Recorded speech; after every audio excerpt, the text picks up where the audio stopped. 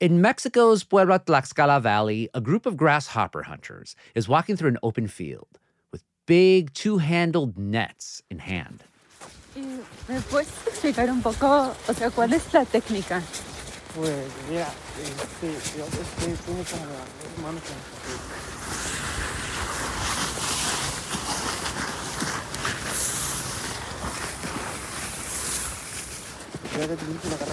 Sí. What you're hearing is the sound of a crunchy, salty snack. Lo agarra de un lado, ¿ok? y solamente de un lado. ¿Cómo de un lado? Sí. Sería así, solo de un lado. Sí.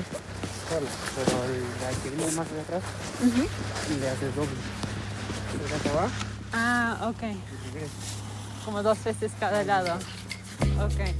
Grasshopper hunting has been going on in Mexico for thousands of years, but only recently has eating them gained widespread acceptance.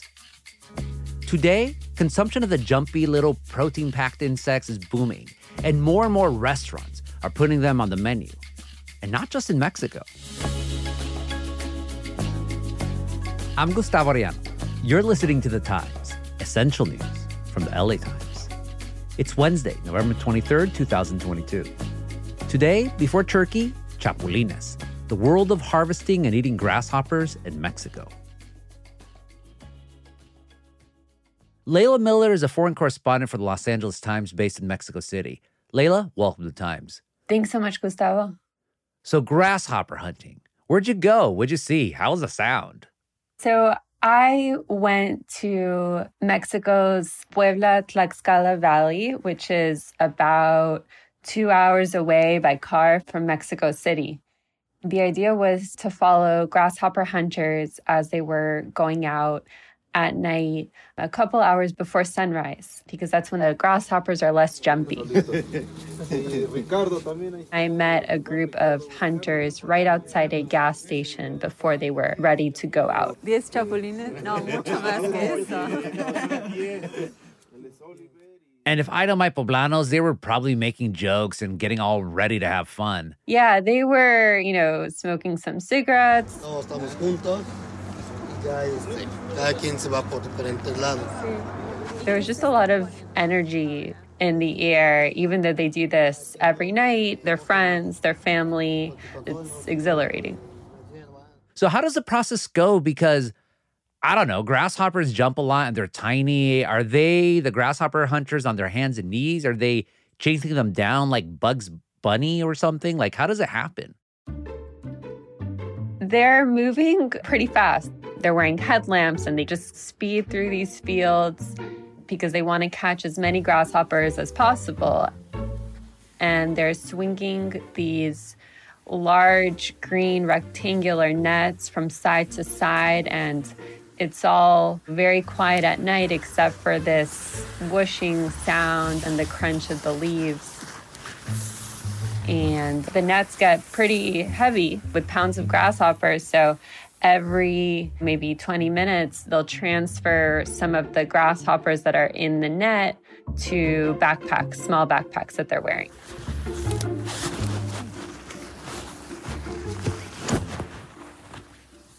There's really that many grasshoppers that they catch to where a net gets heavy? There are, yeah.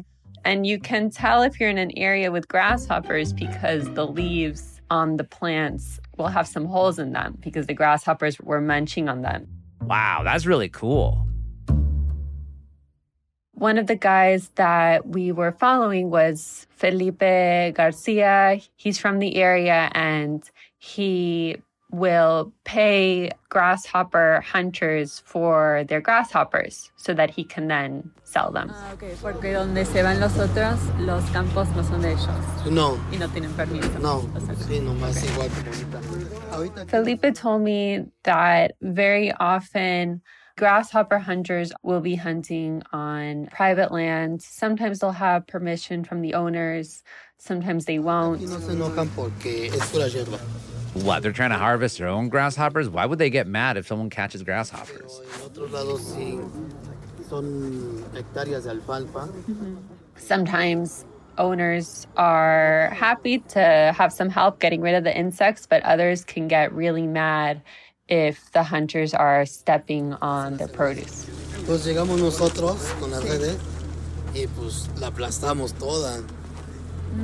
Entonces, pues. He said that some people even fire warning shots into the air when they see the hunters. Nos asustan así con tiros al aire y todo eso. But can grasshopper hunters really make a living this way? Yeah, they can. Many families in the towns in the Puebla-Tlaxcala Valley dedicate themselves to this work during grasshopper season, spring to the early winter. And grasshoppers aren't so cheap in Mexico. You can pay $12 for about 2 pounds. So they do say that it is worth it.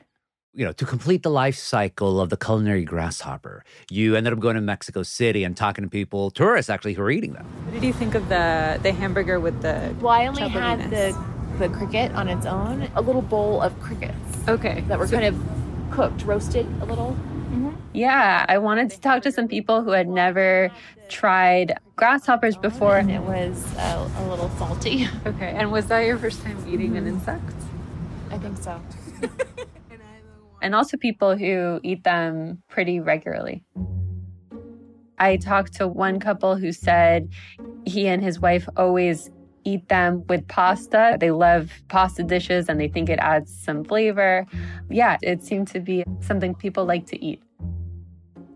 More after the break.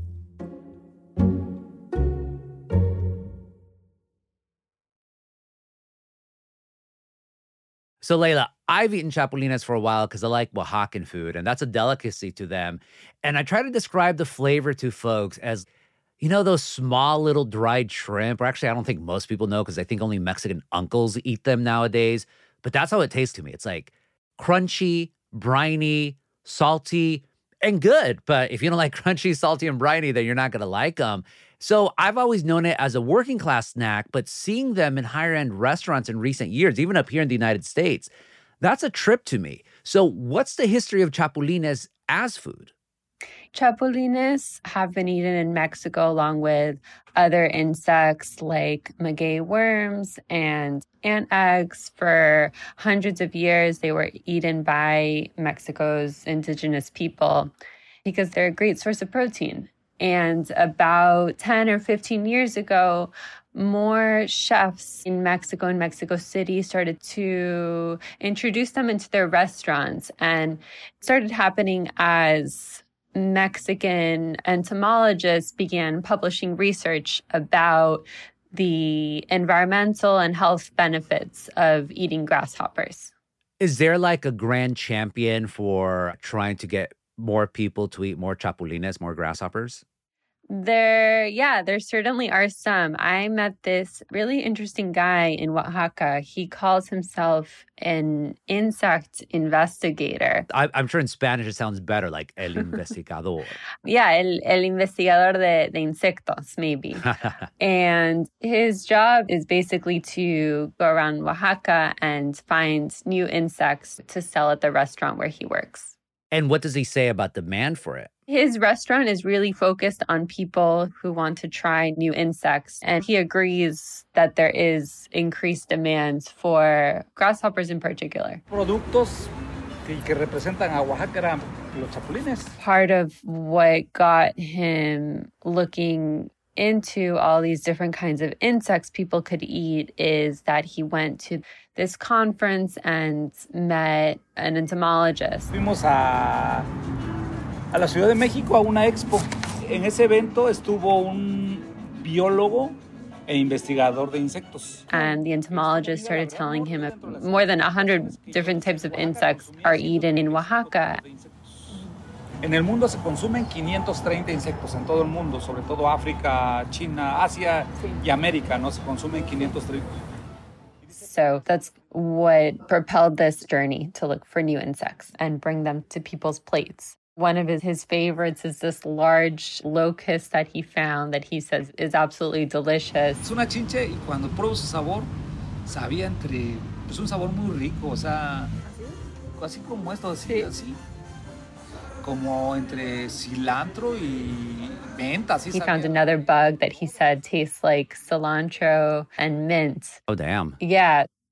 I think there's a lot of excitement about trying new bugs. It's not for everyone, but there seems to be a market for it. And the industry itself, is it still like family run? Is it bigger companies who are now growing these chapulines like in factories? Like how is it playing out so far? So from what I could tell, the chapulines or grasshoppers are caught by families, and then these families will sometimes sell them to a few companies that then turn the grasshoppers into products like grasshopper salt or dried grasshoppers. And those are then sold to restaurants or just anyone. No one I talked to said that it would be accurate to say there's a grasshopper industry, because that, I think, implies that there's huge companies doing this work and that there's regulation. But in Mexico, actually, there's no regulation around grasshoppers. It's something that many people are trying to change. The only reason I say that is because here in Southern California, you turn on the local news and you'll see, oh yeah, grasshopper eating is totally cool now. And you'll see entrepreneurs trying to make grasshoppers and other edible insects the next big thing. So they're breeding them in warehouses. And part of me thinks, isn't it just better to get them organic from nature? Grasshoppers in Mexico are this area that many entrepreneurs are curious about and are trying to look for different ways to get into the market and maybe change the market. What does it take to get a grasshopper from the field to a fancy restaurant, like in Mexico City or other places? It takes a lot of physical work. After I followed the grasshopper hunters in the Puebla-Tlaxcala Valley, I accompanied Felipe to his home where his family, his mom, his siblings all spent the day working to prepare these grasshoppers. Son 60 kilos así. Ya se prepara todo, se limpia. Sí. Ya no salen los 60. Sí. Ya salen 30. So they first sifted this preliminary through of the grasshoppers where they took out leaves and frogs and anything that wasn't grasshopper. And then they poured several pounds into a boiling pot of water. They added salt, lemon juice. Se escurre otra vez con estas coladeras. Okay. Que esté escurrido, ya se echa en la olla. Okay. After about 10 minutes, the grasshoppers had turned from green to a reddish color. And after that, let the grasshoppers dry in the sun. And then they spread them on a table and just spent hours picking through the grasshoppers by hand and taking out, again, anything that wasn't grasshopper. And then after that, what do they do? The day that I was with them, the family was particularly hurried because that night at about 10:30 p.m., they were going to get on a bus with their grasshoppers and drive about 5 hours to the state of Oaxaca, which is next to Puebla. They got on this bus with a bunch of other people who have also been catching and preparing grasshoppers to sell. And where exactly that bus is going? After the break.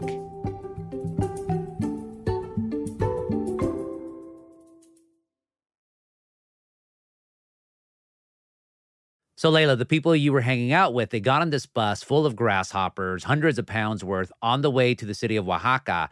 Where are they specifically going to? We were all going to the Mercado Central de Abastos, which is near a large bus terminal in Oaxaca City. And we get to this huge outdoor market at about 5 a.m. And it's all dark. The vendors are just starting to get there. And the grasshopper sellers, they're called chapulineros or chapulineras in Spanish. They were covered in blankets because it was really cold, and they make their way deep into this market. And they start setting up their bags of grasshoppers, of chapulines, in a long line. When customers come in, they can just go from one vendor to another. Aquí hay muchos de Puebla que vienen a vender. So they just set up and then they waited. They waited for the first people to come. So are there any figures of how many chapulines are sold per year in Mexico? It's really hard to know. I met an entomologist who told me that based on this study, on research he did from 2010, there are about 200 tons of grasshoppers that are sold in the Puebla-Tlaxcala Valley every year. It's hard to know, but I spoke to a researcher who's done a lot of work on grasshoppers, and he told me that in the Puebla-Tlaxcala Valley, which is really known for harvesting and hunting grasshoppers, there's about 200 tons of grasshoppers that are harvested every year. But we really don't know for sure. We just have projections. So I think the future of grasshoppers, or at least immediate future of grasshoppers, looks pretty bright in Mexico. More chefs, more entrepreneurs are finding creative ways to sell them to the public. Ese es un taco negro, esos son los chinicuiles.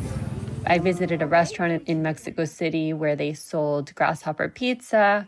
At other restaurants, they sell grasshopper hamburgers, where they throw in some hamburgers with the grasshopper meat. And many people who eat grasshoppers will also eat other kinds of insects. So at one restaurant I visited in Mexico City's Condesa neighborhood, Esos son unas chinches que salen del árbol del mezquite. Wow. Esos eran unos escarabajos de este Ajá. Deliciosos, deliciosos. ¿Sí sabes qué es un escarabajo? this family had just ordered all the insects on the menu. El de cocopache. El peñero. Pero traía alguna fruta, ¿no? No, tenía piña. Porque hacen como una recreación de un taco al pastor. The restaurant was having this insect special, and they ordered grasshoppers and stink bugs. Está buenísimo eso, me encantó. Y mi hijo también pidieron este. Ajá, el chapulín está picado. Lo hacen una mezcla con el guanzontle. The only dish that they didn't order was an ant egg dish because they said they were just too expensive. Ant eggs are known as caviar in Mexico. Escamoles? Yes. Fíjate cuánto cuestan los escamoles. Por eso no los pedí. Sí. O sea, 625 pesos. Sí. Digo, no sé, 100, o sea, 100 gramos de escamoles, Sí. 625 pesos. Yeah, those are super good, but yeah, pricey. Carísimo. Comparado con el taco negro, Sí. que cuesta la tercera parte y además tiene pork belly. Why are people ordering them, though? Do they see it because it's trendy? Do they see it because it's good? Or is there other reasons? A lot of people grew up just eating grasshoppers and they like the taste. Some people, particularly tourists, have never tried them before and they're really curious. I think it's just a mix of reasons. One of the things that I see about grasshopper consumption is this idea that it's more sustainable than like eating beef or eating other types of meat. So can this grasshopper eating have a significant impact on climate change? I think the point that scientists stress is that eating meat is not great for the environment and for climate change because cows produce methane, which is a greenhouse gas, and grasshoppers just don't produce nearly as much pollution. So I think say that they are a good option if people can get the protein that they need from them. I had to try a grasshopper for this story, and I don't think I would have tried one otherwise, but it wasn't as bad as I thought it would be. They're better than that, Leila. Leila, thank you so much for this conversation. Thanks, Gustavo.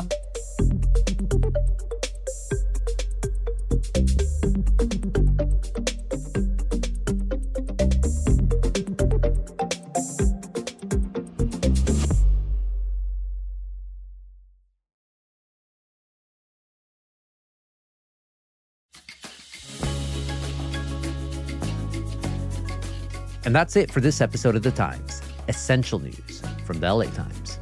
Rowan Moore Garrity and Jasmine Aguilera were the jefes on this episode, and Mario Diaz mixed and mastered it. Our show is produced by Shannon Lynn, Denise Guerra, Kasha Brosalian, David Toledo, and Ashley Brown. Our editorial assistant is Madeline Amato. Our engineers are Mario Diaz, Mark Nieto, and Mike Heflin. Our editor is Kinsey Moreland. Our executive producers are Jasmine Aguilera, Shani Hilton, and Hiba El-Urbani. And our theme music is by Andrew Eaton.